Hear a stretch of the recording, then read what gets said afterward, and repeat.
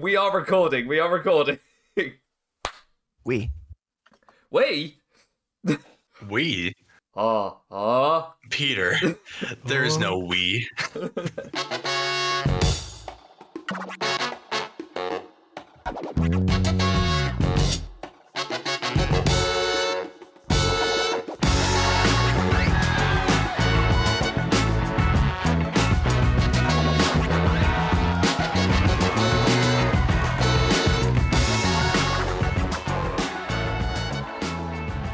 It is time to tune up the band, and you're either Nexus or against us, for it is another episode of the Sweet Chinwag podcast. I am Sam, alongside Dan, Reardon, and Melee, as we continue our journey through the wacky world of professional wrestling. Joining us on this episode, it is very nice to welcome back onto the podcast Cass, pending if he does arrive, and David.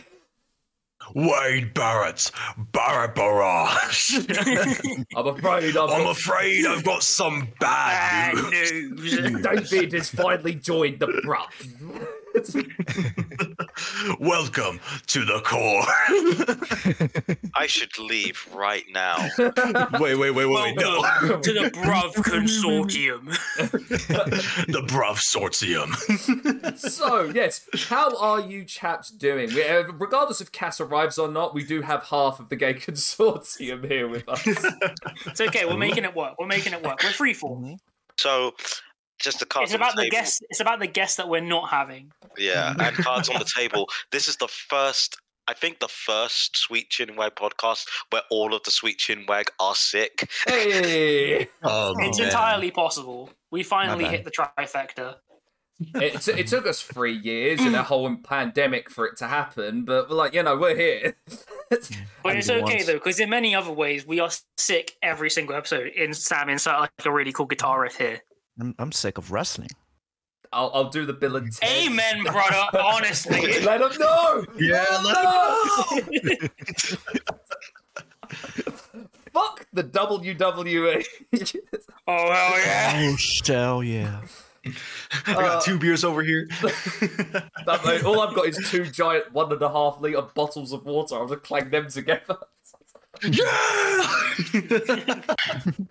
All right, so let's get started. Fuck the.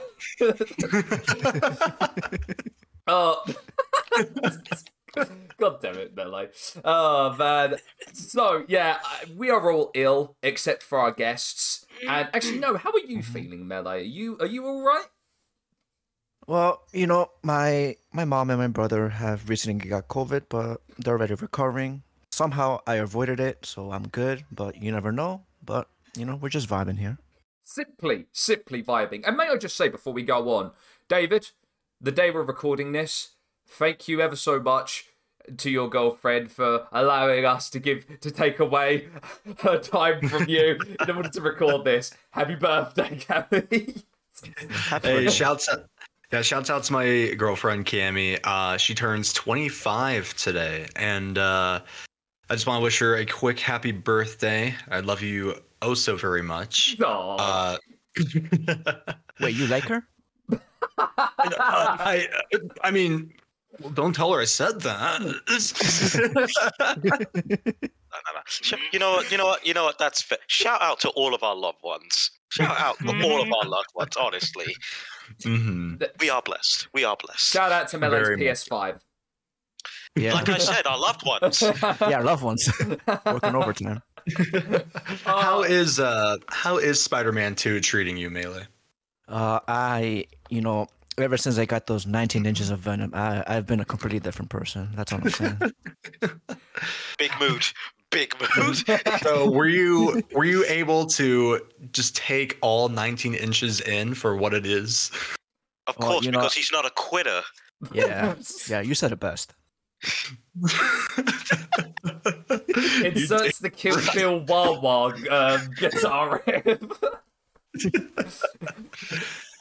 Oh, Jesus, we are off the rails already. This one's going to be a good one if you ask me. We give you this podcast thanks to those lovely people over at SoundCloud, Spotify, Google Podcasts, Apple Podcasts, and forever pending other platforms.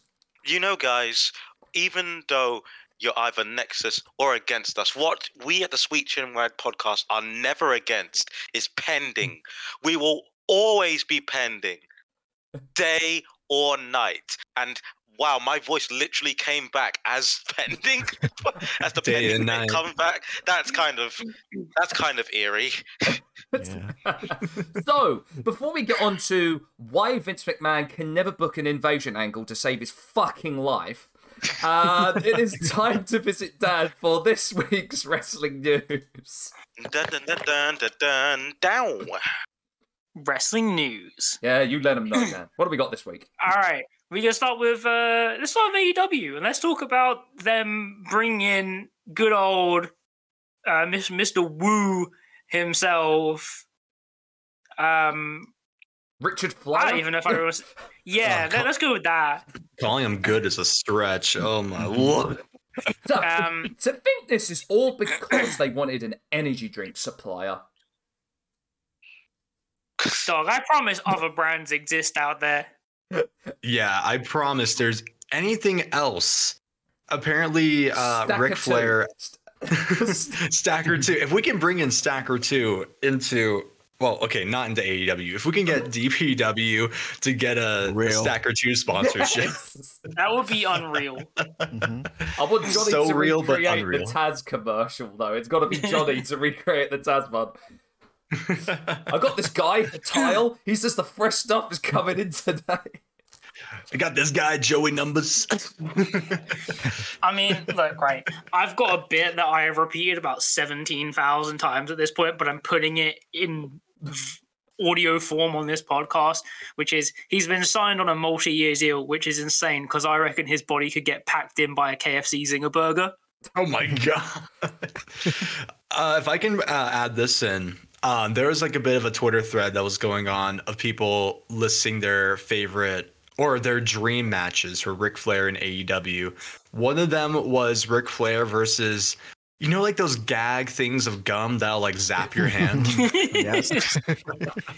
I retweeted that and I said my favorite dream match is Ric Flair versus a bottle of Tapatio hot sauce. Real. I'm looking forward to the battle of Ric Flair versus a set of stairs. If someone were to, I don't know, push him. I think just walking up. Yeah. Bro, he can barely walk up the steel steps in the ring. Equally asking Ric Flair to be ringside at basically any single match involving a luchador. Immediate threat to his health. Ric Flair versus a defibrillator. I mean, oh my god! Like realistically, the only person out there who's going to make a conscious effort to not do anything is going to be Andrade. Yeah, because I don't know. But he's got investment. Although maybe for all I know, he's seeing the inheritance payment. I don't know. The bag's the bag. The game is the game. Real. He's just like me. Just like he's using Ric Flair to bankroll LFI. Is that what the story? Possibly. Cannot confirm nor deny. Which, if the case, fucking based. Please acknowledge that anything I've said is not a statement of fact. So if you can't tell, we're all on the negative side of Ric Flair coming into basically, the grand summary of it is it's very bold of Tony Khan to be like, I can talk about many of Vince McMahon's misdeeds and then hire Ric Flair. What I find funny, or not really funny haha, but more funny weird, is that Tony Khan tried to play this whole superiority thing and try to like have like moral superiority, being all like, oh well, you know, the owner of that company over there, he's guilty of, you know, sexual assault and all these different things, and we're better than that, like we'd never do something like that. And then literally 2 weeks later bring in Ric Flair, who, you know, there's the whole Dark Side of the Ring documentary about him, and I'm pretty sure he's gone on record and admitted to, you know, sleeping with underage women and such. I'm pretty sure that he has gone on record and said that, whether it's like in promos or out of that. I don't know. It's really weird to have like that kind of stance of being all trying to be like morally superior and then bring in somebody who's known I think a for big that part kind of it stuff. as well is the 2-week gap. Yeah. Mm-hmm. Like, if it was like 2 years, then you could be like, I mean, like, you could maybe look at it and be like, well, whatever. But this is literally 2 weeks. And it's been like 2 weeks of like the worst AEW programming. Mm-hmm. And trust me, it's about to get a lot worse. Can I just say, as on an offside, as an aside, as I said in the press release, this was also to coincide to have an official energy drink supplier for AEW.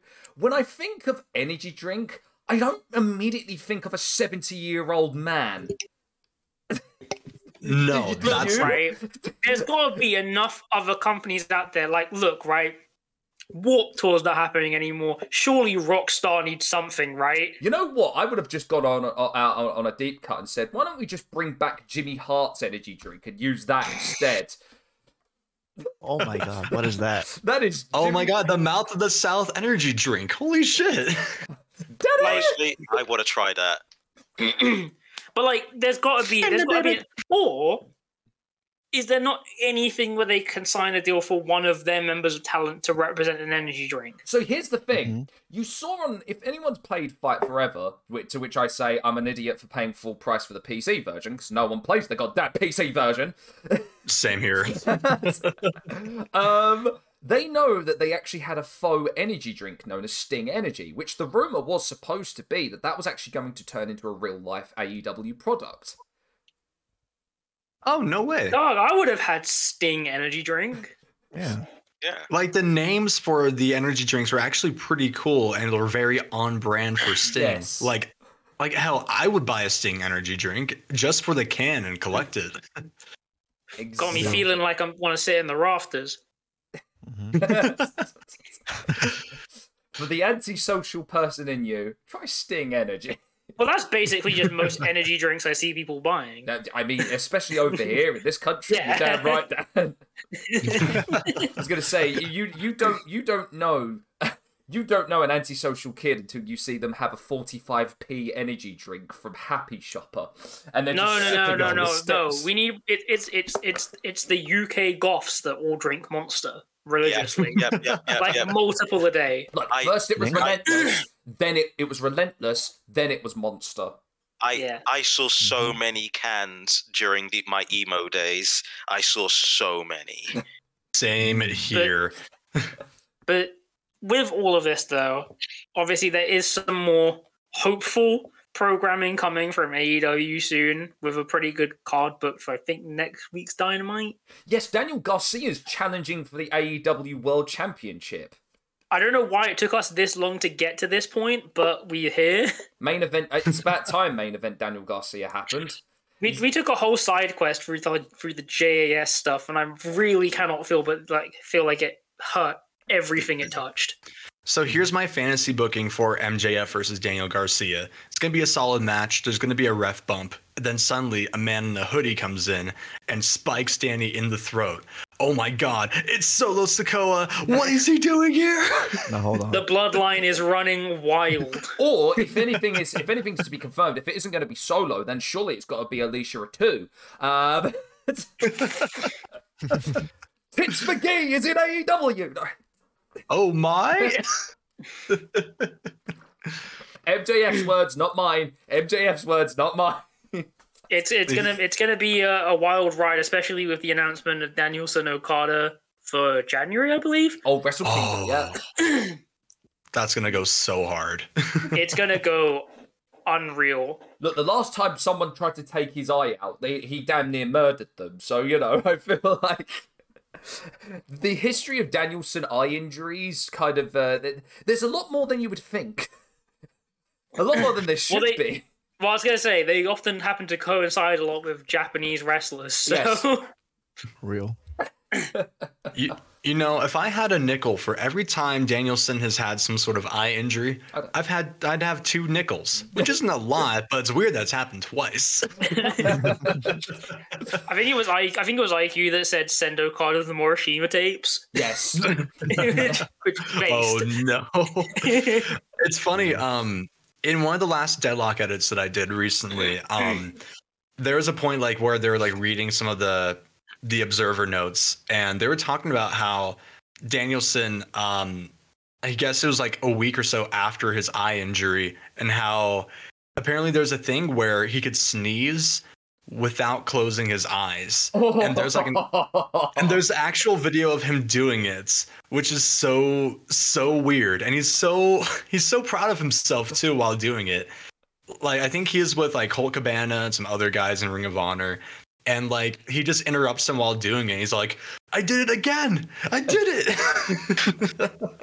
That is the most Danielson thing. I was gonna say Danielson is me if I ever had a detached retina.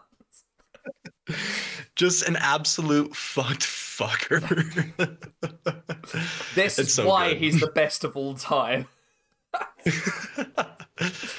Shouts out to Danielson. But no, that's very exciting that we're getting Danielson and Okada at Wrestle Kingdom. Wasn't there a Moxley and Ospreay match that was just announced too? I think something like that. I I believe so. didn't check in that far. I believe so. I mean, I'm getting excited for Wrestle Kingdom. It's been a while since I've ever been excited for a Wrestle Kingdom, I'll be honest.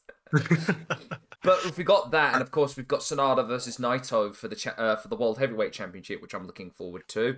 I'm excited at the prospect of that literally either being a 5-star or being a 2.5 bumfest. Exactly.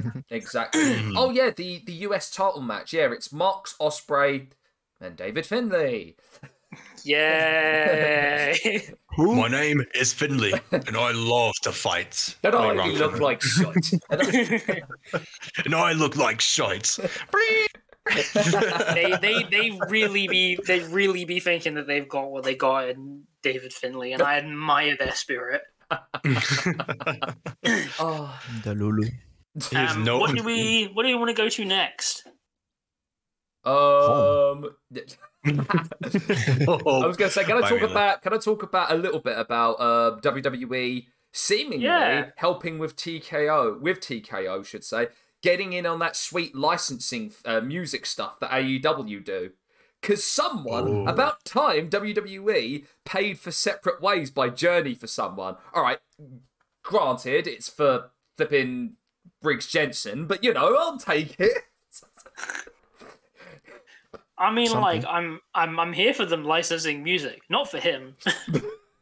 But, it's cool enough to see. Oh, talking of WWE, I believe David wanted to say something to someone who was going to be here. We'll see if they still turn up. But if Cass is listening in on this, David, is there something you'd like to say? Actually, yes. And so I know that we agreed to not talk about Crown Jewel because of the controversy around it and all those shows. But if there is one thing that I am very happy about, it's the fact that my tribal chief Roman Reigns sent LA Knight packing back down to the mid card where he belongs. Yeah, you really thought, Cass, you really thought that LA Knight was gonna beat Roman Reigns? Think again, okay? Guys, can you believe it? Roman Reigns won by interference. No. Can you believe it? Was it a hooded Solo Sikoa by any chance? Oh no, Hooded Solo Sikoa was blocked on the ramp by like several referees and other people. And then Jimmy actually came in and started messing with LA Knight. And then I don't remember if it was Jay or somebody else that came in to stop all the shenanigans from happening. But basically, it was a huge clusterfuck of interference stuff on the outside. And then it led to a spear pin 1, 2, 3, and the tribal chief, the big dog himself, retains. Get ready to acknowledge him, buddy, because And I'm calling it now. Over the next couple of weeks, you're gonna hear the "yeah" chant get quieter and quieter because your guy could not win. He couldn't do it.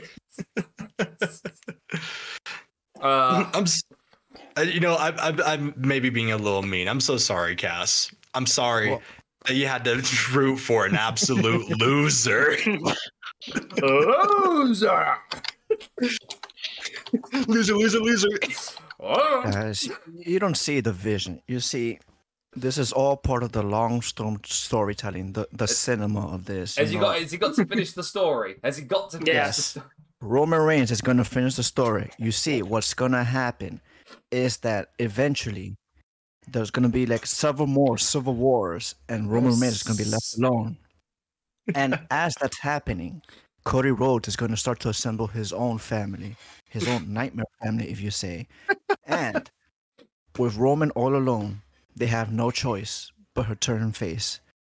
And Cody Rhodes is going to turn heel. And now Roman Reigns is the ultimate underdog in this story. At WrestleMania, he's going to finish the story as the ultimate babyface and beat Cody Rhodes. He'll finish the story, be the one. Melee. Sorry, I almost called you Cody there.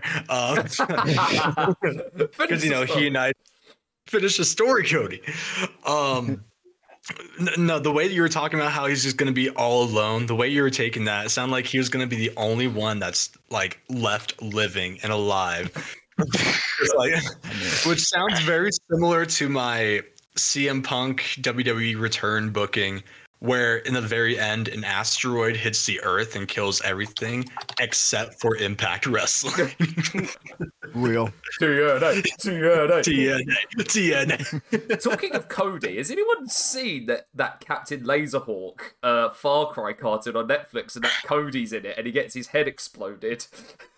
I've seen clips of it. I've seen nothing but clips. I need to watch it just so I can truly believe that it's real. Also, I still can't quite believe that Rayman is the primary antagonist of that cartoon. Don't worry about it. Rayman! They haven't done anything else with the Rayman property in a while, so... Oh, let him know! Let him know! Come on, bring back Rayman. Fuck you, Ubisoft. To be fair, you could apply that to a lot of situations. Yeah, that's real. That's unfortunately real and too true. Fuck you, Ubisoft. You ruined my life. Exactly. Yeah. Damn it, didn't But should we leave it at that, or I guess so. I mean, I can't, unless there was anything else. No, I'll spare me complaining more. All right, then we'll close the book on that chapter. Recommendation corner. I think we've got quite a few from a few people, so we'll start with the usual suspect. That is Reardon. What have you got for us this week, guys? I normally ask what you guys like, or how do you feel? But no, I've got too much to recommend, so I'm just going to recommend everything. First off, the announcement that Invincible Season 2 is out. And first episode, really good. It's good to be back.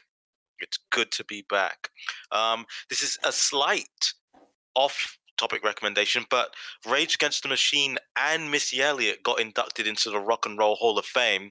I love both of them, so I'm recommend anything they've ever put out, but especially Testify, which is my favorite Rage Against the Machine song. Mm-hmm. Good take. Nice. Yep. Missy Elliott. Nice. Missy Elliott is just Missy Elliott. I cannot choose. What a talent. I recommend Gen V, which is a spin-off of The Boys. It's a little weird, but if you are jonesing for that content and waiting impatiently for season 4 like I am, it's a good watch. Mm. But honestly, my big recommendation is, in the year of our Lord 2023, the Beatles put out a new song. Oh my god. Which is ridiculous. But yes, the Beatles put out Now and Then, which, it's kind of a cliche to say that the Beatles are great, but sometimes cliches are true because the Beatles are fucking great and it's a great damn song. Yeah. Yeah. And I honestly feel like it honestly kind of makes me want to cry because it's just so nice to have a Beatles song. While I'm here, actually, what are people's favorite? I gotta ask, favorite Beatle album. What do we got? Oh gosh. See, I'll say mine. I'll say mine real quick. George, Revolver. That's my pick. Well, I'm quoting a meme that I saw this one time. This is not actually how I feel about the Beatles, but my favorite part about Beatles songs is when it ends and they shut the fuck up. Yeah. Just kidding. Oh my god, I need to. Can we get back to me so I can think about what my favorite Beatles song is? Because like, there's so many. I mean, song or album. I'll make it easier. Okay. So let's see. I mean, I can jump in with mine. It's maybe a little bit basic, but I'm quite a big fan of Sgt. Pepper. Yeah, favorite. You got a favorite Beatle? Dan? Do I have a favorite Beatle? Probably George. Nice. You're with me. Cool. Yeah. Sam, what do you got? Legit, I think because it was one of the very first ones my dad introduced me to. I have a soft spot for Let It Be. Yeah. Okay. Honestly, I also think because Get Back is actually really freaking good song as well. I will go for Paul mostly because that man has made a career of being not the greatest bass player in the world, but he also gave us the worst Christmas song imaginable. Oh no! Oh no! So I can't fault Paul for being not the greatest bass player, but just simply for being not a great musician. Because of course he also gave us Live and Let Die, which is one of the best Bond themes. Yeah. You're welcome. Yeah. Thank you, Melee. I can actually answer this. So, as a connoisseur of being uncultured, I actually don't know any of Beatles songs for that matter. But for the sake of it, I'll just say Pastel Yellow Submarine. And my favorite Beatle is Jaime Reyes. So basically Ringo. Yes. Basically. Yeah. So, I had to find which album it was that had this song on there. So sorry for like not knowing it like right off the top of my head, but I think the White Album, from 1968, that would probably have to be my favorite because I think one of the first Beatles songs I was ever introduced to was Oobla Dee Oobla Da. Life Goes On, bruh. Yes. So pretty solid song. But also that album also has Blackbird, which is like one of my favorite acoustic songs. And of course, Back in the USSR. Solid album overall. I actually need to go back and listen to this. As for my favorite Beatles member, it would have to be George Harrison Ford. Wow,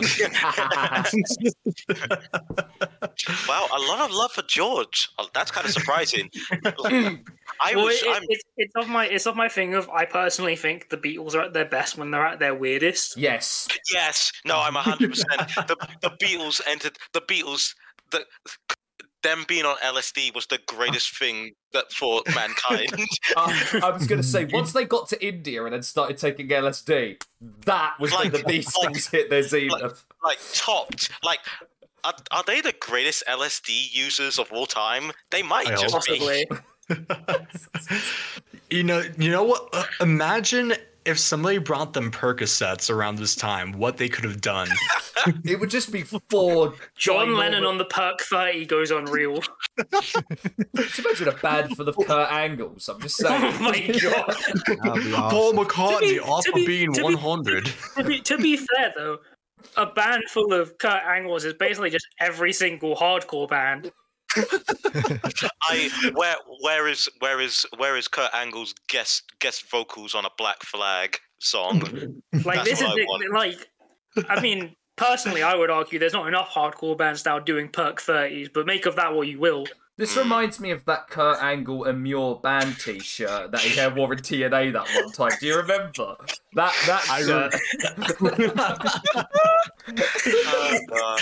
But That's just anyway, his face. but yeah, but anyway, that's my recommendation this week. God. Very nice. You know what's? Could I? Sam, I'm really sorry, but why in that picture does low res Kurt Angle really remind me of the guy from Killswitch Engage? Yes, he does look like Howard Jones. Oh my god. Can I make a bit of a recommendation, guys? Please, David. So, for those of you that know me, I am very much into K-pop, and I will pretty much, I will die on this hill and just share how much I enjoy that genre of music, as well as different artists in there. Well, there is an artist from the boy group known as SHINee, who basically put out like a single album after I think like a year and a half of being like enlisted in the military, and it's really good. The album in question is called Guilty by Taemin. Really solid single, the title track, Guilty. But the song right after that, I wasn't expecting it to be as good, mainly because of the title. But as soon as I started listening to it, I'm like, okay, you're kind of cooking here. The title of the song is called The Rizness. The Riz. Oh, yes. And I'm just like, God damn it, Taemin. Like, I can't get into K-pop. Like, I enjoy hearing it. I enjoy songs perfectly well, but I cannot enjoy get into K-pop just because, like, speaking as a prog rock fan, there are too many fucking members in these bands. That bold statement as a prog rock fan. Yes, I was gonna say. So for me to say that, you have to Here's acknowledge. Here's the thing how I will many say there is are. that personally, even for me, I do enjoy a bit of K-pop from time to time. K-pop can cook. It's just unfortunately there is a lot of K-pop out there, and a lot of it is being market pushed, and a lot of it is not that great. That's completely fair. There are some really, really good groups, but you kind of have to search a bit more for those people beyond like the commercial mainstream, which is a bold thing to say for K-pop, which is entirely dictated by the commercial mainstream. Very much so. I mean, like, if you look past like the BTSs and the Blackpinks and insert other big K-pop group here, there are a lot of good like solo artists and groups in general that are coming up and like making some really good stuff. Really, really cool stuff. Now that you've mentioned prog rock, it's gonna make me oh god, it's gonna make me say this as well. The most recent King Gizzard album. Oh, so good, so good. And then I'm so sorry. I'm holding this up. I'm gonna have to look it up. No, that's okay. While you're looking that up, though, to address the whole thing with prog rock and K-pop members, now I know things were getting a little bit crazy with NCT because they had 23 members, but I can just let you know that things have gotten a little bit better. They dropped down to 20. Let's go! Listen, look, I can't be handling that, and I listen to Yes for God's sake. Like, it's the most recent release of the person behind Lingua Ignota, rebranded as Reverend Kristen Michael Hayter. It's called Saved. It's a banger album, really good. Check it out. For a second, I thought you was about to say Michael Hayes. No, it's not Michael Hayes. Well, it's the big show. Long down road. Basically, imagine a modern indie artist doing a take on like gospel music. It's a little strange, but it's quite good. Has anyone been able to find that Rikishi gospel album yet? No, I haven't yet. We haven't found the album, but we have mentioned the song many times. Yes. I will find the fact that that's a thing that exists but still can't find it is so lost media hunt. Put a little ass on. God damn it, Bella. All right, so I gotta say something first. Well, you guys are complaining about too many members. Well, personally, I can handle 7 members of BTS at the same time. But anyway, I What have do you mean my by own that? recommendation corner. You should probably So, guys, what do you feel about Five Nights at Freddy's? Not good. I think Matt Pat needs to fucking stop already. Real. Correct. They So, say yeah, basically- breakfast is the most important meal of the day, but I think that's just a theory. So yeah, basically the movie sucks. Anyway, the actual recommendation is, what do you guys know about Godzilla? Oh, Ooh. too much. My boy, Mhm. the Kaiju, king of the motherfucking monsters. Although I have to admit, I'm an edgelord, so I'm all about that King Ghidorah, baby. 3-headed monster, baby. Very nice.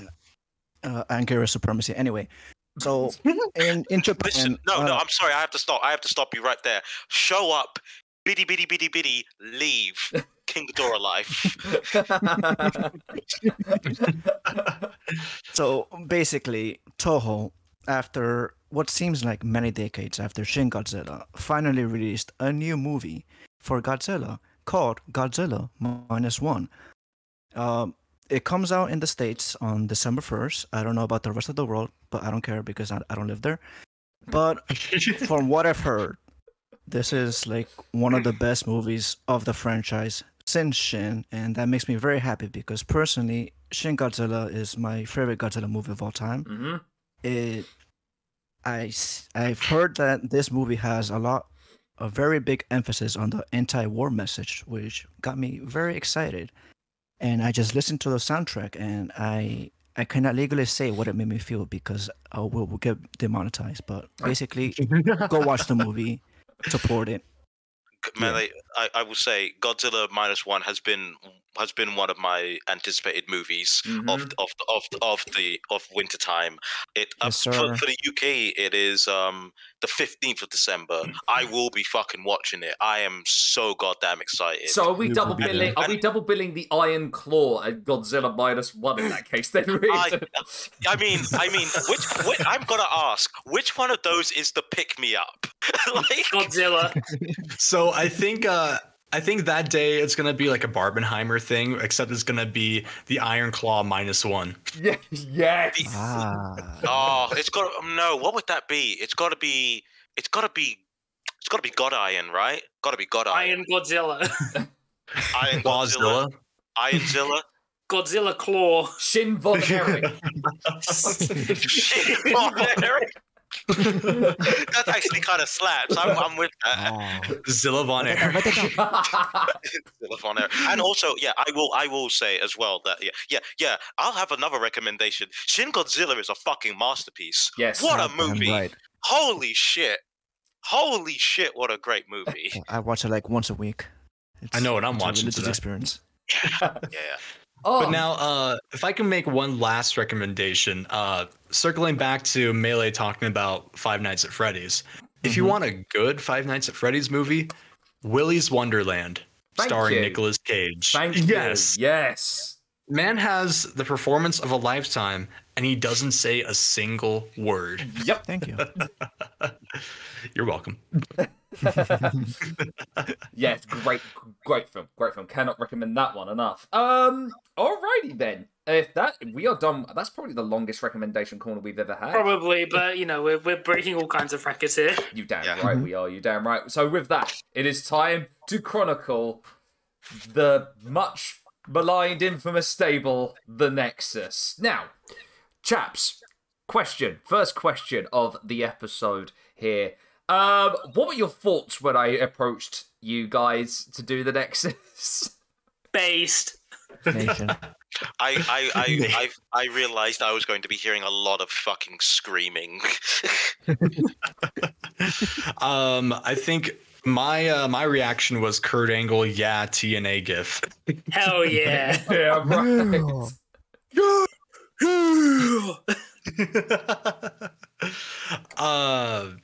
The Nexus. What a time. I would say what a time to be alive, but then again, it's probably what a time to be a wrestling fan. Yeah.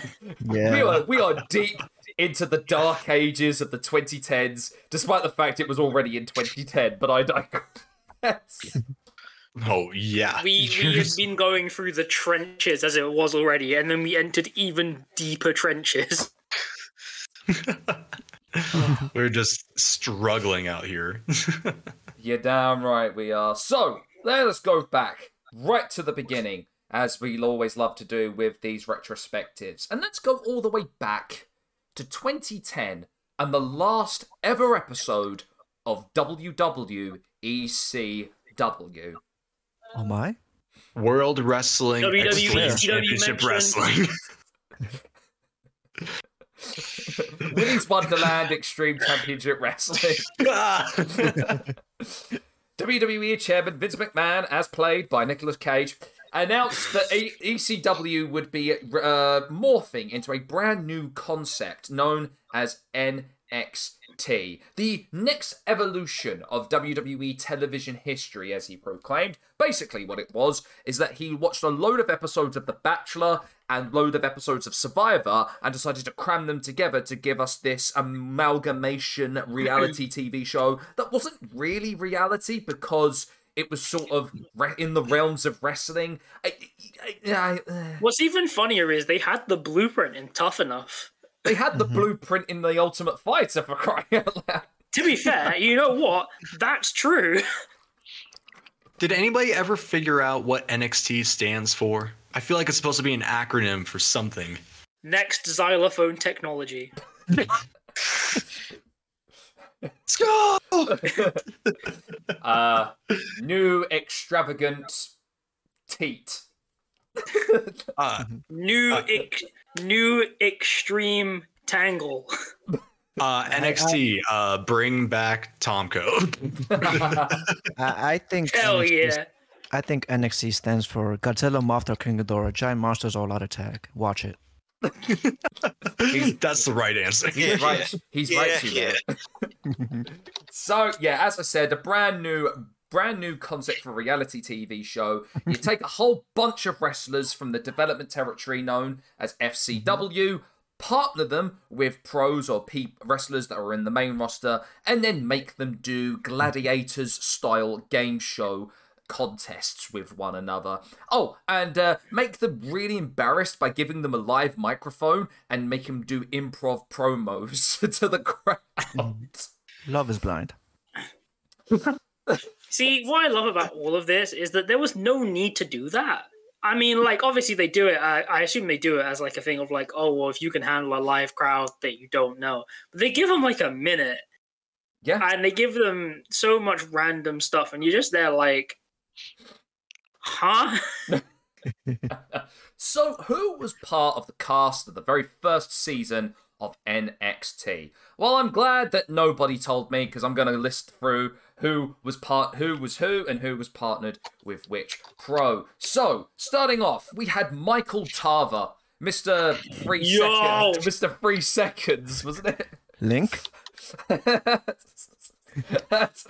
Michael Tarver mentioned. Splicey, the certain pH baseline there for Melee. He was partnered with Carlito. Oh, based. Nice. We had what WWE would refer to as the internet darling of wrestling fans, Daniel Bryan, partnered with The Miz, which you could definitely tell was a fucking rib. Yes. Mm-hmm. Wow, it's very nice of, this grizzled veteran known as Michael Awesome, The Miz Mizanin, to really take this young Mike Balls. I was all balls, no cock, The Miz. It was very nice of him to take this young kid, Daniel Bryanson, and really show him what to do in the business. The charisma. You haven't been in the WWE for a minute. He hasn't seen the big leagues. He's too used to the bingo halls. Insert talking smack promo here. So, if that's the case that Bryan was partnered with The Miz, who was William Regal partnered with? He was partnered with Skip Sheffield. Hell yeah. Exactly. Who was Skip Sheffield? Well, he was a guy named Ryan who proclaimed himself to be a silverback. Feet. Wake up. I'm before. Did you get into who wants me bit? Who should I wrestle for 49% retire?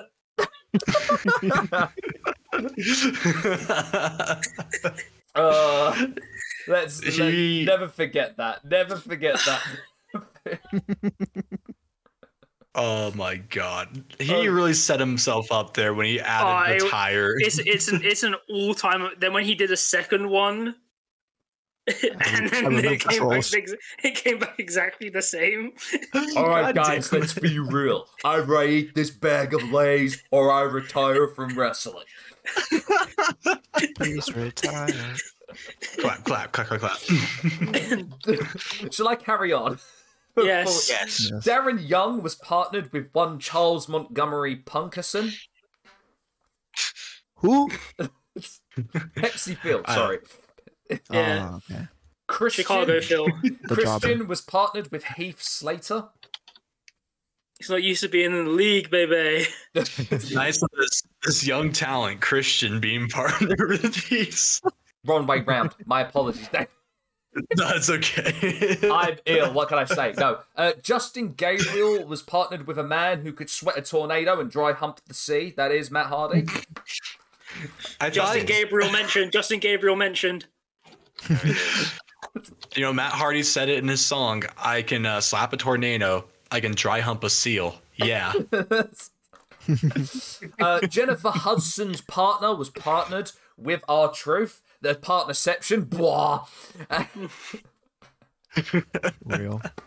And Wade Barrett was partnered with Chris Jericho. And we're talking Nick Bockwinkel, three-piece suit, short hair Chris Jericho, not the little bit of the bubbly.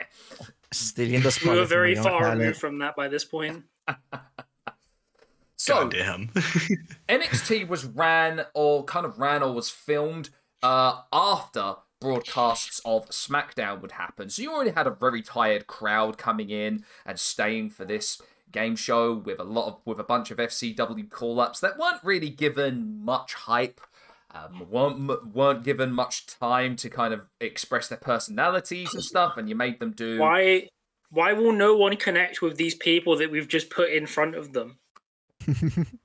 But they went through all of that. They would eventually whittle down to eliminations, where the final two were Jennifer Hudson's partner and Wade Barrett. And who should win but Wade Barrett? And he was given the winner's choice was to get a title shot at a pay-per-view of his choosing.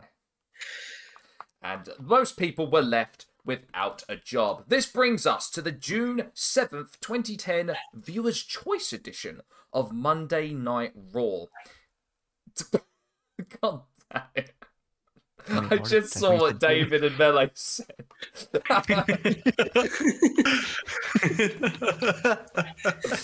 Oh, god damn it. Why does... I was going to say... By the Patreon. By the page. Patreon.com/SweetChinwag. Anyway, right. Backstage promo with Wade Barrett, the winner of NXT Season 1. He cuts a very generic white meat promo, says, I'm Wade Barrett, I'm here, I'm in Monday Night Raw, I want to fight for a title, God save the Queen, la-di-la, wasteland, I was a bare-knuckle fighter, you know, bye-bye. Alright, bye. I love Doctor Who. So, during the main event of the Viewer's Choice Raw, Wade Barrett would appear on the entrance ramp. But not just Wade Barrett, because he was accompanied by Michael Tarver, Skip Sheffield, Heath Slater, Justin Gabriel, Jennifer Hudson's partner, Darren Young, and Daniel Bryan. And they all sprinted. It is the return of the Mac. And they all returned to attack everybody in the main event. John Cena, CM Punk, Luke Gallows, Jerry Lawler. And they decided to just attack everyone. Cameramen, the ring crew, Daniel Bryan infamously choked out ring announcer Justin Roberts with his own tie. Which Unfathomably based. They ripped up the ring canvas to reveal the boards that was laying underneath, something that was rarely seen on a live broadcast on WWE, and they all basically flattened and took out John Cena, each with them spamming their finishes or pressing L1, I should say. Yeah. And thus, What I love about this is that they really got on Brian.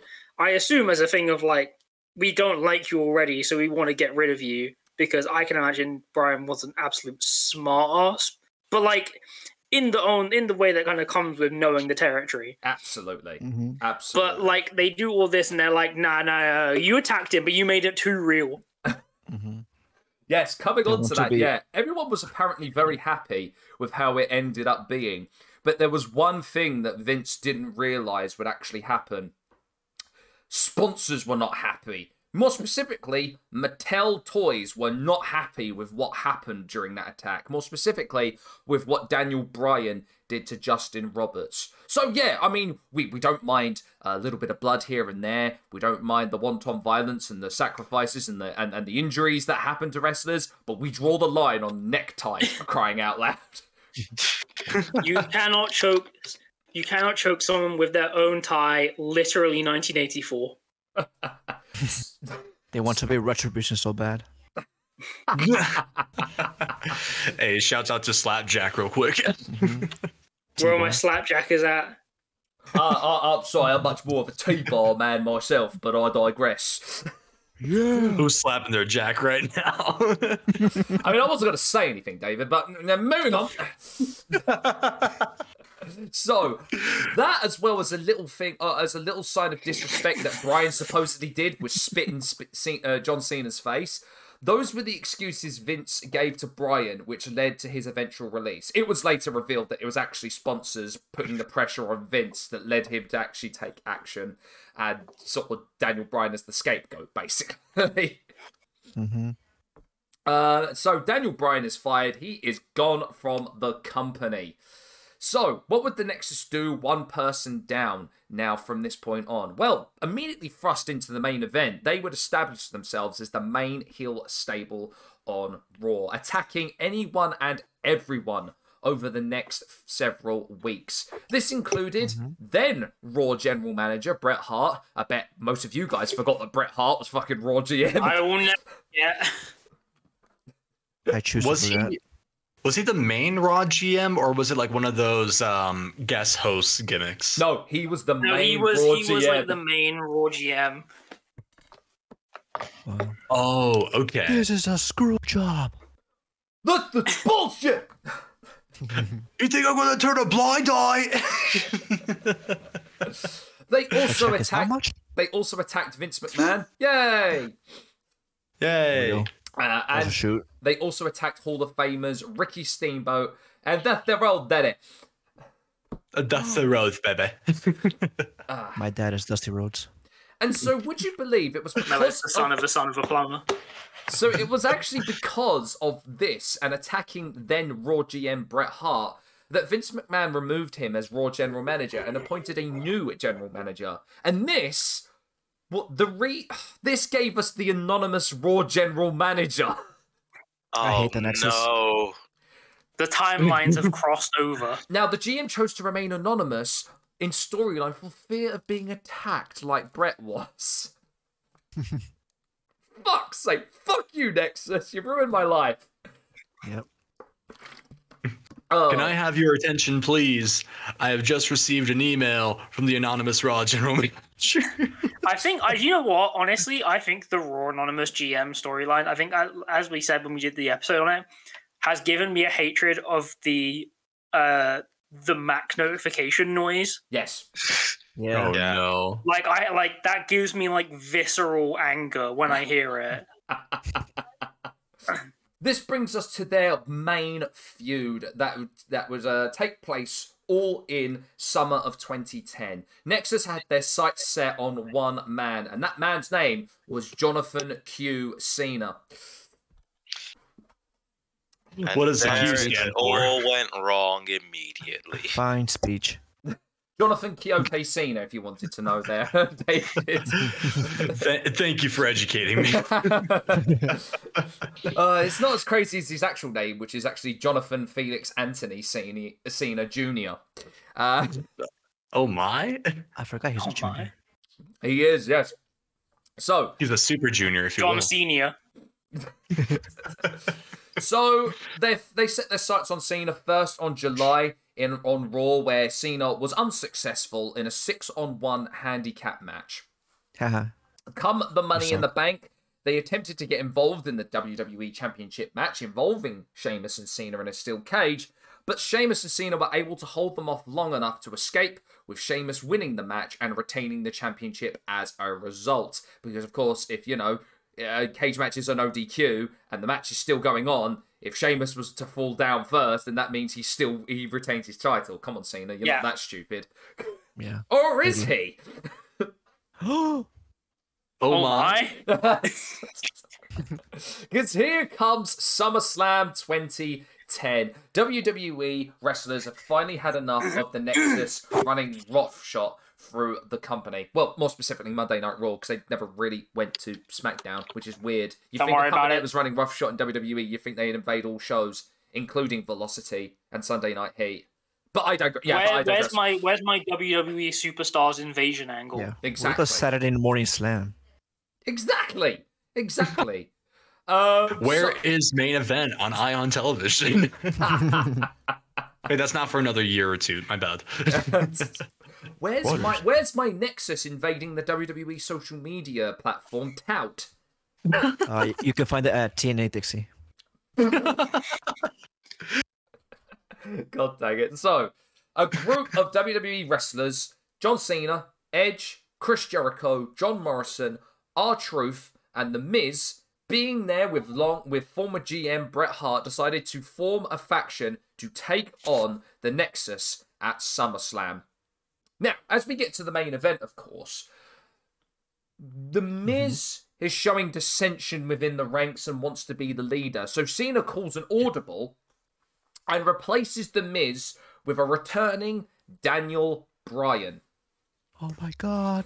And so, damn right. And so we get this main event, which basically the only thing that we kind of that's really talked about much is the ending of this one. It was a 2-on-1 advantage to Nexus, with Justin Gabriel and Wade Barrett on their team, and John Cena being the sole survivor of Team WWE. It looked like the cards were stacked in the Nexus's favor. Against the Nexus.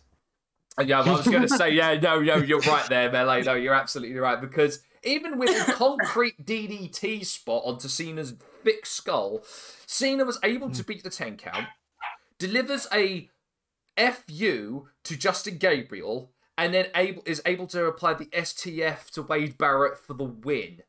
When he just suffered from traumatic head injury, he was able to still win and shrug it off like nothing happened. No, you don't understand, dude. I gotta look strong, brother. Or maybe I don't do John Cena controller right at the end. So I'm saying, bro activated resiliency. It's okay. Speaking He of was spamming comeback, wasn't he? He was. Quick little Get my sidebar shit in, brother. about that main event. For some reason, I remember the Great Khali being a part of Team WWE. I don't know if I'm just like misremembering things, but I'm looking at the list of everybody that's like in that match, and I'm like, where is Khali? Where is my boy? He was in the kiss cam. Maybe I kiss Natalia? Oh no. Maybe I Nexus or against us? Maybe I walk alone in the unknown. All right, enough. Carry on. Enough. Maybe I am one. So. Speaking about that main event, though, just like another little tidbit. I remember. I think Edge and Chris Jericho both pitched for the Nexus to win, but I think, and that was the way they were going to go. After hearing that, Vince was very much like, yeah. And he told all of the members of the Nexus on the day of that they were going to go over against Team WWE.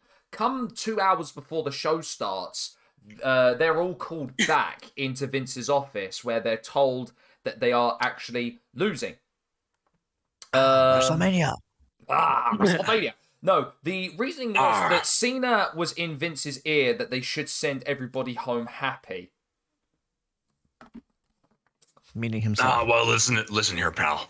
Now, look, I know we said you guys were going to beat Team WWE, and you're going to be this dominant faction and everything, but the kids, you gotta think about the kids and how they're gonna react to, Super Cena losing at SummerSlam.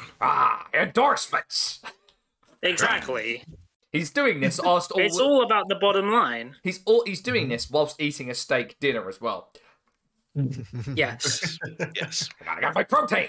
You're losing. Cena's going over. Ha ha. Where's my asparagus? He's gonna puke. Where's my T-Rex head? All right, enough. Continue on with the fucking story. Let's go. Sorry. Sorry, really.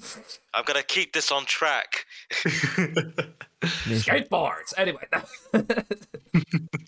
So yeah, the original plan was for them to go over. Cena refused, and because it wasn't going to work for him, dude. And basically, in one fell swoop, killed any and all momentum of the Nexus there. Because they did not, from after this, they did not recover at all.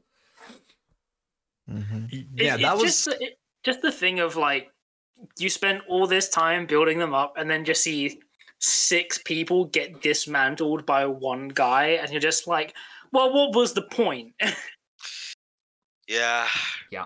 And this is where the numbers really start to dwindle, because the next night on Raw, the Nexus were then pitted once more with 7 one-on-one matches against Team WWE, or the members of Team WWE, except for Bret Hart, who was replaced with Randy Orton, because, remember at this time, Bret Hart couldn't move for toffee.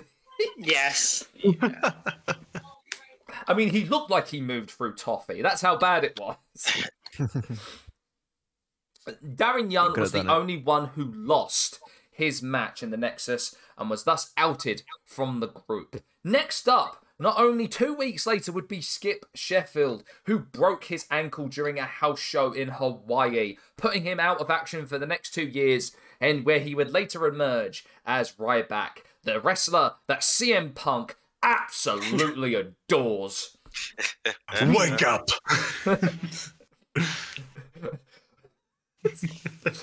I've been playing a lot of WWE 13 and 2K14, and I couldn't tell. Like in his entrance, you just have the audio bite of him going, "Wake up!" No, it's feeding time yet. Just wake up. To quote CM Punk, "Are you dumb as fuck?" "Oh, I'm dumb as fuck." I'm dumb as fuck. So, could you consider Ryback to be CM Punk's Goldberg? Yep. Does CM Punk hate Ryback? Like Ryback? No. It's fucking no. Well, I would have said the Young Bucks, but I digress. No, but thing is, Melee, they can't manage a target. Well, they work for Walmart. Hey. Sorry, one little sidebar. Like, I'm sorry, it's a little off track, but there is some AI generated images that are going around of CM Punk managing a target. And punching out employees. He was punching out employees, and I swear I was at work when I saw those, and I had to hold in my laughter while I was helping somebody out because I kept thinking about that picture. Oh gosh. So what was about this guaranteed championship match clause that Barrett had? Well, I'm glad I asked, because he cashed that in on Night of Champions in the 6-pack elimination match. You would think that Wade would do that on a one-on-one thing, but we're talking about the Nexus, who are at this point just being perceived as dumbasses at this point. And why not make it worse by having him, go into a 6-pack challenge where everyone could target him? Exactly, and that's pretty much what happened, because Randy Orton ends up winning the match, and he's WWE champion at this point. But Wade Barrett, seeing this, still blames John Cena for every little indiscretion that he's had in life, not just in WWE. Real. Well, the bad part of that is that the main part of that is that he's from the UK, so he's got to start really close to home for where the problems start. Yeah. Yeah, no, this is true. Boston, Massachusetts, eh? Oh no, sorry, West Newbury, Massachusetts is close to home. So, Isn't Wade Barrett from like Preston? yes, just outside of Manchester, but you know that doesn't matter. That doesn't matter to anybody outside of England, right? Oh yeah, no, it's a whole thing that's spoken about. But they were expecting him to get a hometown pop when he came to do a show in London. Meanwhile, everyone was like, "No, you're from Manchester. Get out, You bloody northern bastard." So, come Hell in a Cell, Barrett and Cena would face each other on a one-on-one match, with the stipulation that if Wade Barrett won, Cena would have to join the Nexus. But if Cena won, or any other Nexus member got involved, the group would be permanently disbanded. Thanks to interference from Season 2 members of NXT, Michael McGillicuddy and Husky Harris, Barrett would go on to win the match and force John Cena to join the Nexus. Now, Real. this is such a weird time, like really weird, because, you know, John Cena could have really embraced this whole thing, but all he ever did was wear the armband and just still have his purple shirt. looks sad." But the children. Apparently, Yeah, well, what are we gonna do if we can't get our marketable, awful-looking T-shirts out? I can't buy them, goddammit. No, don't worry. For God's sake, Vince, don't worry. People will. Yeah, this begins this weird time where John Cena is in a sort of weird position where he doesn't want to be there, but he's being told by Wade Barrett to interfere in matches, fight for the right and the honor of Nexus.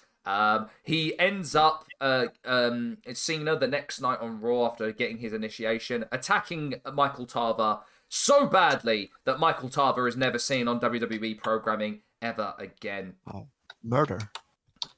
John Cena took out Mr. 3 Seconds in 3 minutes. See, there's your heel turn. This brings us to the bragging rights that myself, Dan, and Reardon watched in a previous episode, which saw God damn it, which saw the team of John Cena and Jennifer Hudson's partner becoming the WWE Tag Team Champions. I can confirm it is one of the matches of all time.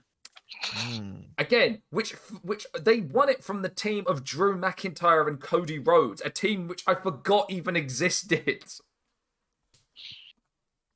That's the God the American damn. family. Oh gosh, and we get the The new WWE Nightmare Family. we get the WWE Championship main event, which saw Barrett take on Randy Orton with John Cena as special guest referee. Basically, he was trying to have all of the cards stacked in his favor. Should Cena count Orton to win the match and retain the title, Cena would be fired. But if he counts Barrett the free and Barrett wins the championship, he is free from the Nexus. Barrett was antagonizing Cena the whole match, and Cena finally had enough and decided to twat Barrett right in the face, leading to Randy Orton RKOing Barrett for the win, and Cena fast counting the free, and he's fired. Cena had an emotional farewell speech on the next night on Raw, bidding farewell to everybody in the locker and walking out of the arena, the backstage arena, through the emergency ramp part, which made no sense to me, because surely you'd go out the front door, John? No, he leaves through the back. But in this thing where they could have really done a compelling storyline where Cena was gone for a few weeks, but then eventually he starts appearing here, there, and everywhere. No. Vince was far too worried that people wouldn't watch the show, and so Cena was back 1 week later to antagonize and beat up all the members of the Nexus. See, but what I love about this is that they took fired to imply that like he's gone forever. Yes. But like you can fire someone and rehire them on a contract. That's not that's not anything impossible. The one thing that does make me laugh about this whole, two things actually that do make me laugh about this situation. One was a massive rumor that John Cena after this was going to join the UFC. To take part John in Cena in UFC. Yep, there was That's the first. there was I a didn't huge, First time I'm hearing about that. there was a I huge literally- rumor. Apparently, there was a press release as well that someone that was from Cena himself saying, just like I did in wrestling, I'm going to bring hustle, loyalty, and respect to mixed martial arts. I literally cannot imagine what that looks like. Of course, there were the Crime massive, scene. Of course, there were the massive rumors of John Cena joining Impact Wrestling, and people were making renders, which I've just seen you post there, Dave. Yeah. Just for the listeners right now, not only did I just post a picture of John Cena in front of the blue Impact Wrestling logo, but I also shared a picture of John Cena holding the TNA World Heavyweight Championship. Spoilers. But he was pretty much still contracted to the company, much so that during the house show loop in the weeks of this, when Cena was fired, John Cena would debut a brand new character for the house show scene, the masked luchador Juan Cena. Oh my! Inspiration. Yay. Purple mask and all, gentlemen. See, here's my thing, right? And I'm just because I started the bit, I'm going to finish it. They're going like, oh, he's been fired, but for a team that has a supposed lawyer, or I believe Otunga's an actual lawyer, clearly doesn't know his employment law very well. But second of all, literally, you could have just extended this out for any period of time, and it would have worked. But they just were like, you know what? Yeah, he's back next week. Yeah. But they just should have been like, oh, okay, the terms of my contract say I'm fired, but guess what? They hired me back. Screw you. So this is a time where the Nexus finally made good on their promise to invade WWE by starting to actually appear on SmackDown a little bit more. Because of the tag team championships they had, which weren't exclusive to one of the other brands, they were kind of like the Undisputed Championship, where you could defend them on Raw and SmackDown. Then champions, Heath Slater and Justin Gabriel, who were handed the titles from Cena and Otunga, because would lead on to a small invasion, attacking members of the SmackDown roster. But this led to dissension in the ranks, as David Otunga wasn't too pleased with what Barrett was doing with this second small invasion of SmackDown. Barrett was not improving as well of Otunga's actions and decisions to lead Nexus during these little invasions, as Barrett for some reason wanted to do it himself, and thus Barrett was under the impression that Otunga, Jennifer Hudson's partner, was trying to usurp him of his leadership role in the Nexus. Real. And forced him to defend his spot in the group the following week. Thanks to interference on the next episode of SmackDown from Kane, of all people, David Otunga was able to defeat Edge in a lumberjack match to keep his spot within the Nexus. Feel good story. David Otunga moment. Barrett was unsuccessful in his rematch against Randy Orton at the following Survivor Series. Miz would then cash in his Money in the Bank and become WWE champion after Cena attacked Barrett. And this, I believe, led to Cena finally being rehired by Wade Barrett after a few little incidences, which I believe ended up with also costing Heath Slater and Gabriel the tag championships to Santino Marella and Vladimir Kozlov. Real. Wow.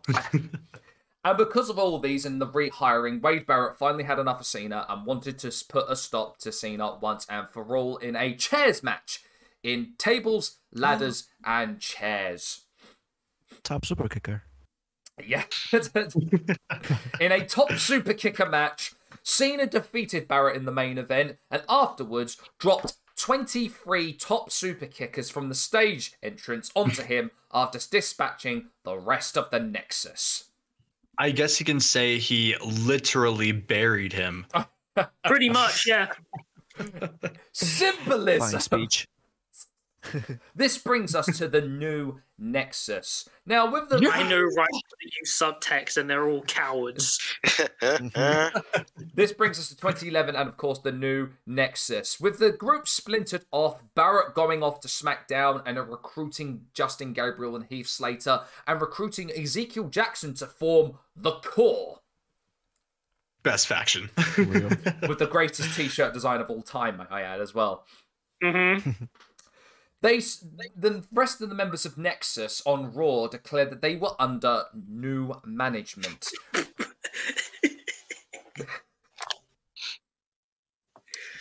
No one was none the wiser as to who it was. With CM Punk on commentary duties with Michael Cole and Jerry Lawler, no one would ever have expected him to be the new leader of the Nexus. But lo and behold, he would get off from out of his commentary booth, attack John Cena, put on a Nexus armband, and raise his fists into the air. Nation of Domination style. CM Punk was revealed. My diet soda! What am I supposed to do without my drink? So CM Punk was the new leader and decided to go a more... What's the word? He tried to go off to what he was doing with the Straight Edge Society and make it more cult-like. So you had him doing initiations where he would kendo stick members until they kind of accepted him as his leader, which of course saw Heath Slater and Justin Gabriel leave. He would recruit, he would bring in, formally bring in McGillicuddy and Husky Harris. He would also bring in a new member in Welsh Batista, Mason Ryan. Any Mason Ryan fans out there? Let's go! Mason Ryan's strongest soldier. Hey, look, man. If Mason Ryan's got one fan, it's me. If Mason Ryan has 0 fans, I have left this world. Any Goliath from Gladiators fans while we're at it? Because that was Mason Ryan as well in the reboot of Gladiators, Dan. Yeah, it was. Oh, shit. See, him and Nick Aldis share the same... Yeah. Share the same Gladiators, where all the British wrestlers come from. Yeah. Oh gosh, wasn't there I think they should have brought in Rob Terry, I can't lie. Robbie T? Wasn't there a point in the new Nexus where CM Punk was literally just whipping Husky Harris like with a strap? With a strap. In the middle of the ring. Oh my god. Why that was never turned into a storyline with Bray Wyatt in 2013 when Punk was still there, I will never know. I have no idea. So, what was Punk's time and tenure on the new Nexus not like? Not good. Not good at all. With the Royal Rumble, the Nexus all ballied around to defend Punk and to keep him within the match. Of course, this was the 40-man Royal Rumble match, which saw the new Nexus kind of almost clean house. Sort of. They had the weird bit where they had a bunch of random legends come out just to get beaten up, to have like a 5 minute, not even 5 minute, like a minute heat spot. Yeah. And then just get chucked out by them. Of course. Wasn't that also the same Royal Rumble that Booker T came back? Yes. Wow. I think Kevin Nash also came back in that Rumble, and I think Matt Stryker was on commentary, and I think he said, "I'm marking out. I'm marking out." Yes. Eventually, that Royal Rumble was won by oh fuck. Santino Marella, let's go. Yes. It was won by we'll take that. It was won by Santino Marella. It should have been won by Santino Marella. I'm telling you this. Let's fucking go. This leads us to WrestleMania in a terrific little bit of continuity to the storyline. CM Punk set his sights on Randy Orton, who, of course, Randy Orton a few years back cost Punk the World Heavyweight Championship, and that's why Punk went after him. To which I say, Oh my god, Vince, you actually you stayed within continuity?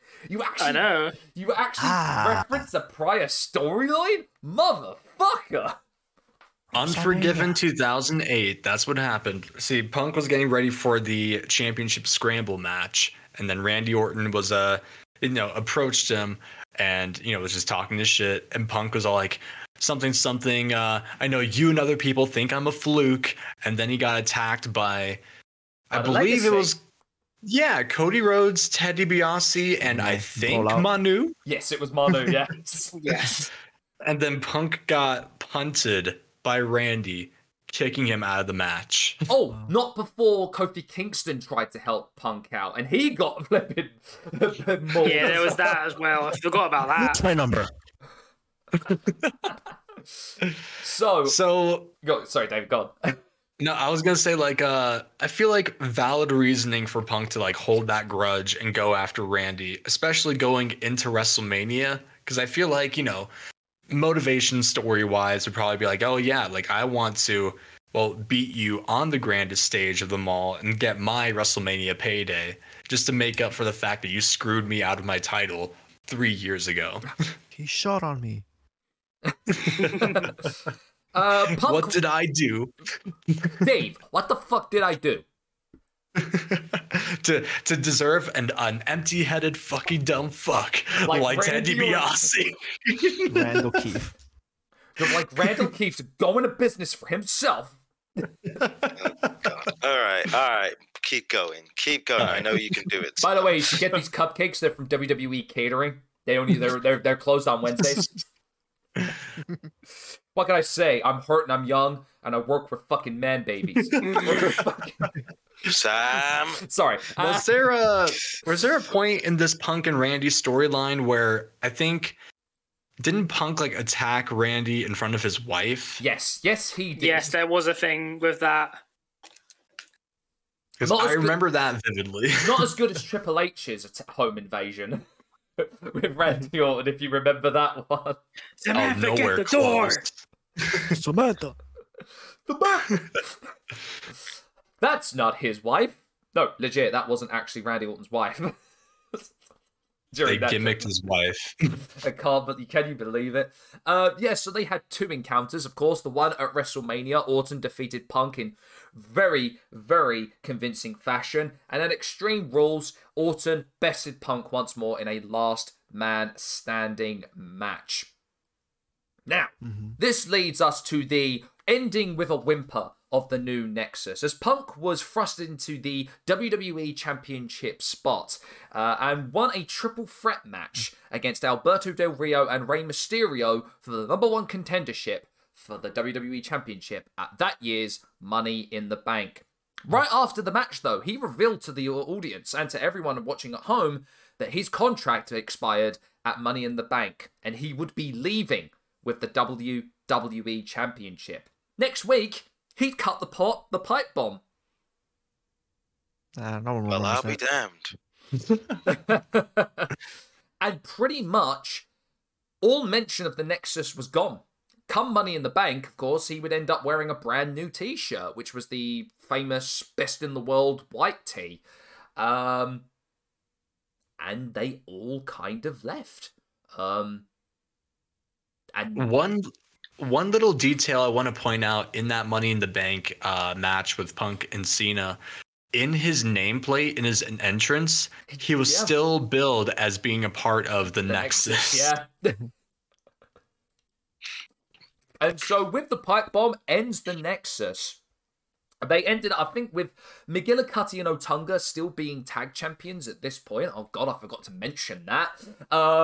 They would end up kind of being the final members, basically, trying to keep the name up, but then they ended up having David Otunga's theme as their tag song, oh, hey, away, yo. That was the constant on whatever WWE game it was. For some reason, it would always play when I started playing the game. It used to annoy me so much. And then Michael McGillicuddy had that post-hardcore theme song that was not Jacob Cass's theme song from WWE 12, but was kind of like Jacob Cass's theme song from WWE 12.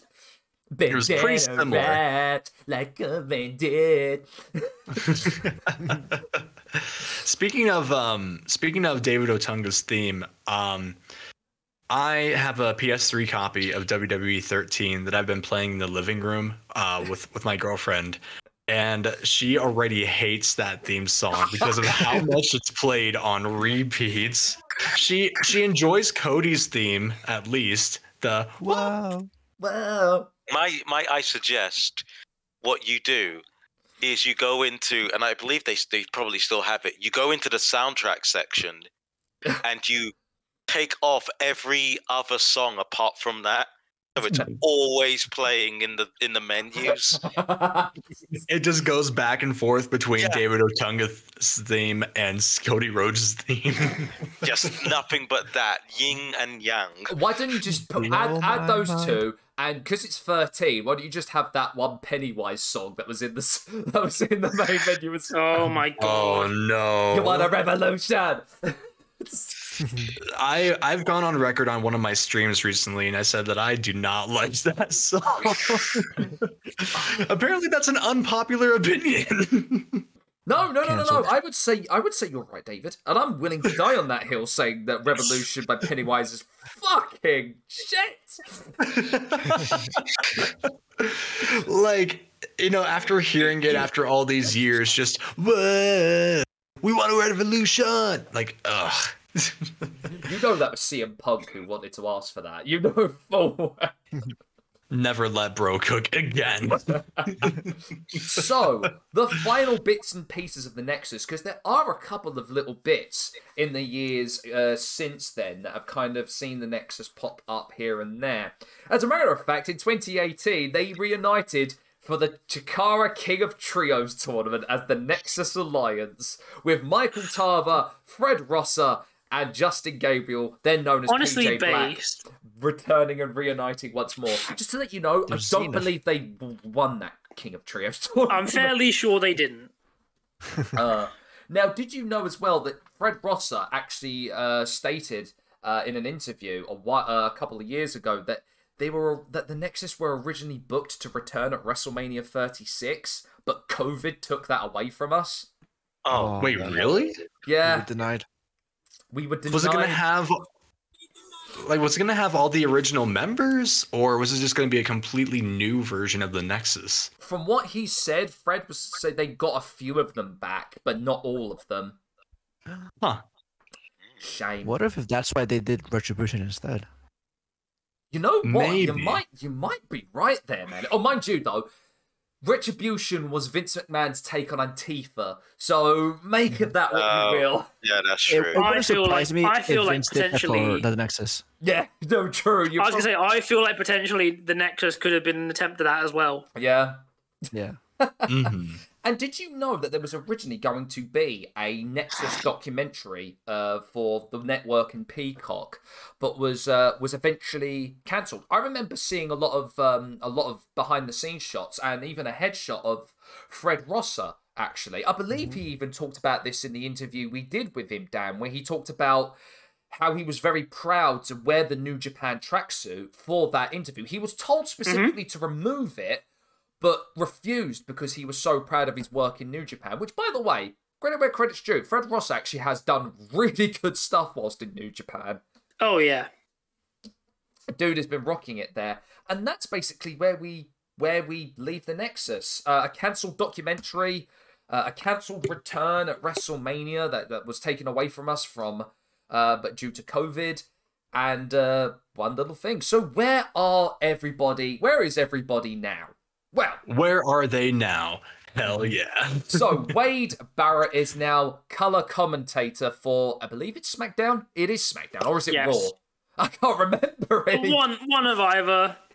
I think he's on SmackDown. Let me double check. Let me do a little bit of research. Well, he did get his start as a commentator on WCPW/Defiant, eventually going over to the NWA, and then eventually, of course, leading to his time in NXT and SmackDown. Before that, though, he was Bad News Barrett. I'm afraid I've got some bad news. Just carrying a glass of water. carrying a giant gavel with him. A bottle of water. Oh, what a bottle. No, that's my favourite. That's my favourite Disturbed song. Oh, what a bottle. Oh, what a Oh my bottle. Oh, I double checked. He is currently doing color commentary for Monday Night Raw. There we go. I got it. Well, I was right. I was going to be right 50% of the time. As I said, Fred Rosser is currently in New Japan, working on their US brand, New Japan Strong, absolutely killing it. He's a former New Japan Strong champion as well. Of course, before he got to New Japan, he was part of the Primetime Players with one Titus O'Neil. Before getting the Kurt Angle treatment and being paired with Mr. Bob Backlund to make Darren Young great again. Oh my god. What a universe. Daniel Bryan would eventually become World Heavyweight Champion, Undisputed Champion at WrestleMania 30. Would go on to have one hell of a career, but unfortunately having it cut short. But by miracle of miracles, he was able to overcome the neck injuries that had plagued him for so long to return to the company once more, have another run with the WWE Championship, which saw him in turn have Kofi become the WWE Champion for his first time at WrestleMania. Real. He is currently in AEW, where he is still being proclaimed as the best in the world, but he has had a string of bad luck with a couple of injuries here and there. God, that dude, coming back from an arm injury, to have like great matches with Ricky Starks, to then have Okada once again injured. At this point, I think Bryanson is going pure from the moment I realized the weakness of my flesh. It disgusted me. Yes. Skip. All right, I don't know who books New Japan, but AW. Listen to me. He's gonna be in the Tokyo Dome. Give him Final Countdown. Yeah. Yes, please. Do it. Do it. Skip Sheffield. Born Ryan Allen Reeves, he is now known by Deed Poll as Ryback Allen Reeves. He would eventually return 2 years later from his injury, of course, as Ryback, to become CM Punk's most hated person in the whole of the universe, only second to Colt Cabana. Get worked. Hi, Colt Cabana. How you doing? After doing a public poll on Twitter to see if he would like to come back to wrestling, everyone unanimously told him no. Retire. Retire. Genuinely, that is an all-timer moment in wrestling social media. That's a zenith. He currently runs his website, Feed Me More, and has a YouTube channel, which is quite similar to Maven Huffman's, where he talks about the top 5 things that as to why CM Punk is a little bitch. And eats crisps. And just eats packets of Lay's and Ruffles constantly. Well, he one highlight thing is he did comment on a Deadlock TikTok that I posted for the boys one time. Absolutely did, didn't he? He did. TikTok in question was the one about a guy in the WCW crowd that had a sign that said Goldberg eats corn the long way. Of course he did. Again, also all-timer sign, by the way. Michael Tarver, Tyrone Evans, Mr. 3 Seconds. After having a couple of stints in the NWA and New Japan Pro Wrestling, he would start his career as a Christian hip-hop artist under the name Monster Tarver. Last year, he released his debut single on digital streaming platforms titled Black Roses. He partnered with Bizzle and Datin to become the first artist to sign with God Over Money and Menace Movement, as he makes his rap label debut on his album Us Against the World. No. To all of that sentence. Everything you just said, no. Maybe he and Rikishi should collab on a gospel rap album. Honestly, for real. And they should call it Put a Little Ass on God. As for Justin Gabriel / PJ Black, he had a couple of runs with the Tag Team Gold, eventually leaving the company in and around 2015. He's had stops in TNA, Impact Wrestling, Lucha Underground, NWA, and Ring of Honor. He continues to really double down on his Darewolf gimmick by posting on his social medias that he loves to do a lot of Daredevil stuff.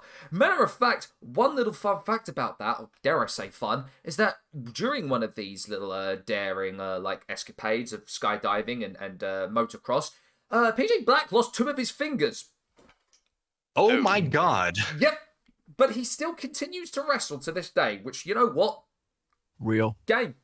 You got game. God loves a trier. Mm-hmm. Heath Slater. Oh, man. Heath Slater was probably the only one who made a really decent career for himself in the WWE. Yes, kids.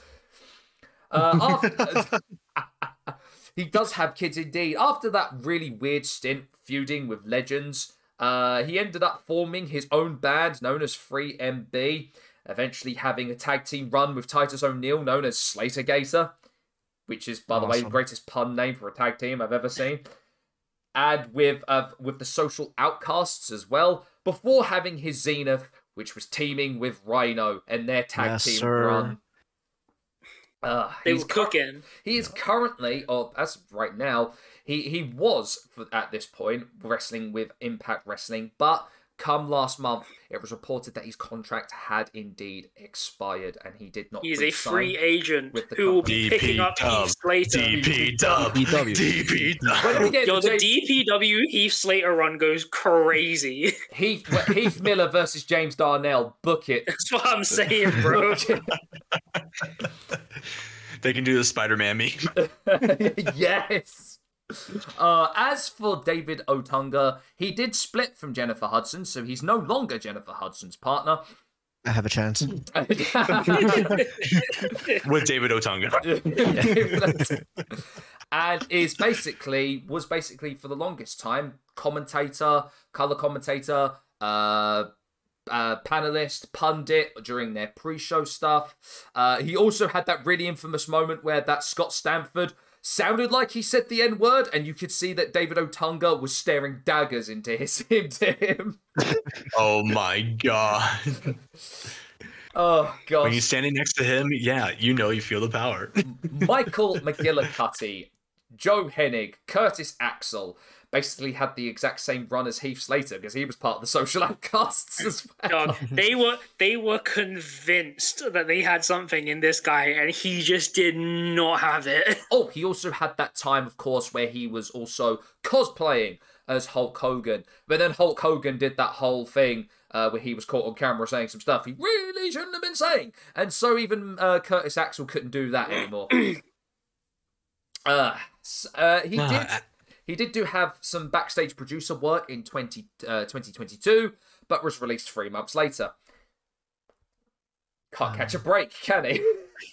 Really can't. Also, one more thing to add on to David Otunga's list of things that he's doing or has done.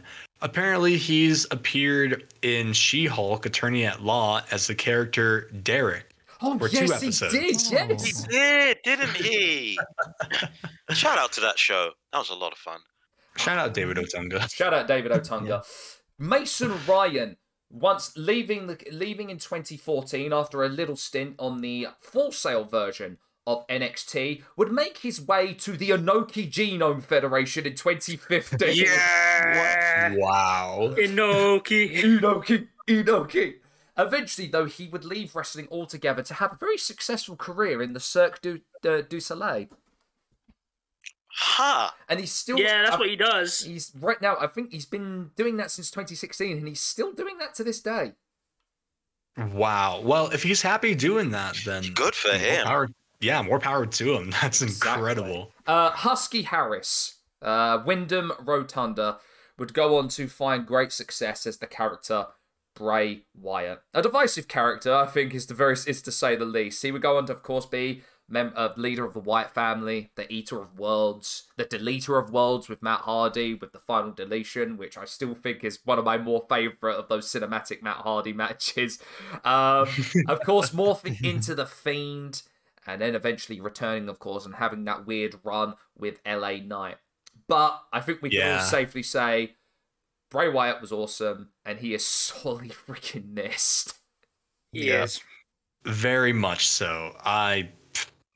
What a career this man has had. Like, he definitely worked hard to like rebrand himself from Husky Harris into Bray Wyatt. And oh my God. I think out of everybody in the Nexus, I think he was the best success story Yeah, he was the one that knew what he wanted to do and had a mind for wrestling. Yes. Yeah. Mhm. I know there was moments, I think in 2020 or even 2021, he was probably going to work on some horror movies and really like dabble in like that kind of like that industry, which would have been really interesting because like considering what he's done with The Fiend and Firefly Funhouse, I'm sure like he could have gone on to like make some amazing horror or psychological thriller kind of stuff. Exactly. I would have loved to have seen him dip his toes within the horror movie realm for sure. And apparently, from what I heard, that he was all game to do it, and apparently there was sort of like pre-production happening, or a script being written for Bray when he returned to WWE. But with everything that happened, everything's just been put on hold for that film ever happening. Man, I miss Bray. Yeah. I miss him man. too. To bring this on to a lighter note, John Cena. Where's John Cena right now? Yeah, what happened to that Nexus member, John Cena? He's still rocking it in WWE only because of the writer strike happening. But he's become a very successful actor. As a matter of fact, he's become probably the only redeeming quality of the DC cinematic universe as Peacemaker. Real good show. Great show. Oh, also, he will be making his very first appearance in Mortal Kombat. So technically, John Cena is the very first WWE wrestler to appear in a Mortal Kombat game. That is a crazy sentence. And as for CM Punk, he's old, he's tired, he works with fucking children, and apparently might be going to TNA or WWE. Who knows? Who gives a flying fuck? So he works with children. Okay, so he runs a daycare. Wow, what a fall from grace. In Tijuana with Kevin Steen and El Generico. Also, one more thing about John Cena. Like, sorry, I know like we're not really talking about that show, but apparently on Crown Jewel, yesterday, I guess on commentary, Michael Cole has gone on record to say, now will Solo Sikoa's record show that he was the one who retired John Cena? What? Apparently they're saying that Solo is retiring John Cena after hitting him with so many Samoan spikes. Because after that match, like there's a moment where John was like standing in the ring, like kind of like doing like a bow and everything, and everyone was chanting, "Thank you, Cena." Is this their way of saying like he actually retired? I don't believe that. Or time is now finite with him because the SAG-AFTRA strike is seemingly coming to an end. So thank you for my time on SmackDown, but the writer's strike and the actor's strike is over, so I'm going back. I have to go. My planet needs me. My money needs me. Hey. Exactly. So that is where we are ending this chapter on the Nexus, and it is a shame that Cass wasn't here to enjoy that all. Yeah. Nation. Hey, we've done everything we can. We've done everything we can to tell Cass to wake up, but he didn't. Look, when it comes to the Nexus, all I can think of is the scene from Burn After Reading where they go, "What did we learn? I don't know. I don't fucking know either. I guess we learned not to do it again. I'm fucked to know what we did." That's the entirety of the Nexus. Hey, honestly though, It is literally the we have achieved nothing. How much did it cost us? Everything. Yes. Everything. Legit though, David, Melee, thank you so much for popping in. Melee, as always, thank you so much, buddy. You're welcome. So, David, This has been a lot of fun. Oh, yes. I'm really happy that you guys had me on today. as I say, like all the episodes, like the 2 episodes we've had you on now, like it's always a joy and it's always a massive laugh. And with Melee here, you're guaranteed to have one belly laugh because that dude is, as I always say, he's the silent assassin because he can stay quiet for 15 minutes and then just come out with one word and it guarantees to make everybody laugh. For example, the nation. He's silent but deadly. Yeah. David, is there anything you've got going on at the moment that you'd like to share with everybody listening? As a matter of fact, yeah, I would like to, I guess, do like a little plug of all the things that I've been doing and working on. Of course, I'm still an editor for the Deadlock podcast. Let's go! So, and if you want to like check out the TikTok account, which is at DeadlockPW, or their Instagram account, Deadlock Wrestling, that's where you'll find a lot of the, I guess, like the TikToks or the Instagram reels and YouTube shorts. All those I edit, and that's pretty much been like getting Deadlock more of a, I guess, more of a following and like reaching out to more people. Because I know the Deadlock account on TikTok is around 106,000 followers, and the Instagram account is like a little bit over 80,000, I think. Crazy. Real. Yeah. In a year's time, I was able to like, you know, get more of a following for them and like really, you know, just promote more of like the editing stuff that I've been doing and like really gain more of a following for the boys. And shouts out. I'm still working on the Deadlock Retro Syncs for their Patreon, which is taking their retro reviews and their long form retro reviews and pairing it with like actual footage of the show. So if you want to check that out as well, it's patreon.com/DeadlockPW. Lately, I've been getting back into Twitch streaming because I have a new mic that I love so much. I'm using the Shure SM7B, which was it was a pretty penny, and I'm never gonna financially recover from this. Yeah. PS5. You got to raise the rates on the retro signal. You gotta Bag Chaser's anthem. Please. So yeah, I've been doing a lot of Twitch streaming.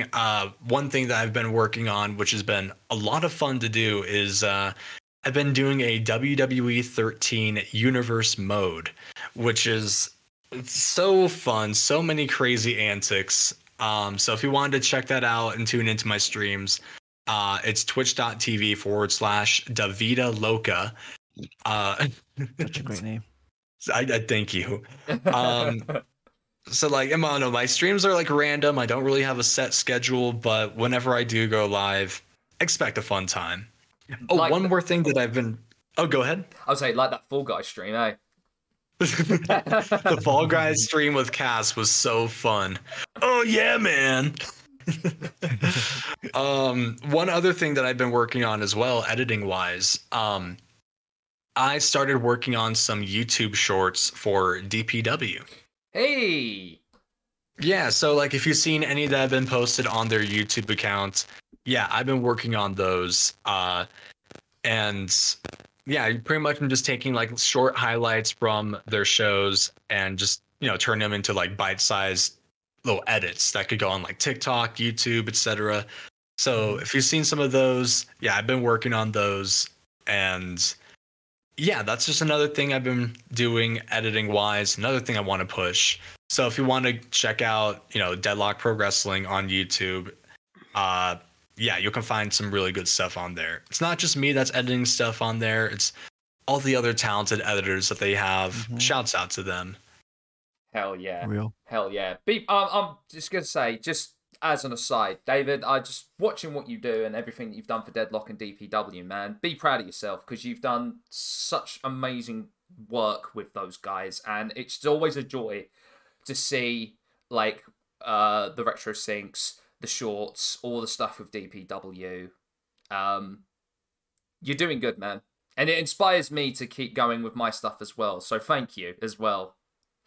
Thank you for that. I really appreciate that a lot. And like, I've had like other people like reach out to me like, and they've been wanting like some feedback on some things that they've been editing, and I'll do the best that I can to like, you know, offer some of my insight and like, hey, like this is really good, and here's something you could maybe try and everything. Like I don't know. I feel like it's really flattering that people are like reaching out and asking for my opinions on that kind of stuff, because like I'm just a little guy. Aren't we all? But we're all just little guys out here, and it's all our birthdays. You wouldn't be mean to a little guy on his birthday, right?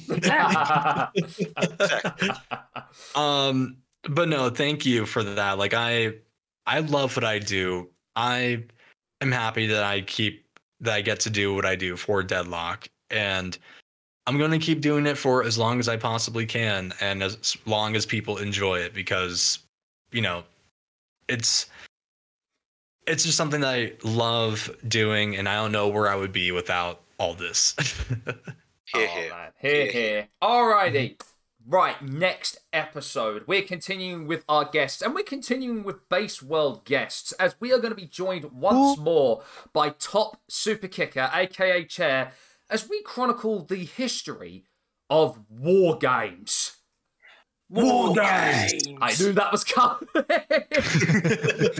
That is all on the next episode, but until then, I have been Sam. This has been Dan, Reardon, Melee, David, and Cass, fast asleep in his bed. But Bing Cat has also been Cat. And Wake up! And this has been the Sweet Chinwag podcast. We will see you, as always, on the next one. Bye, everybody! Bye-bye! Adios!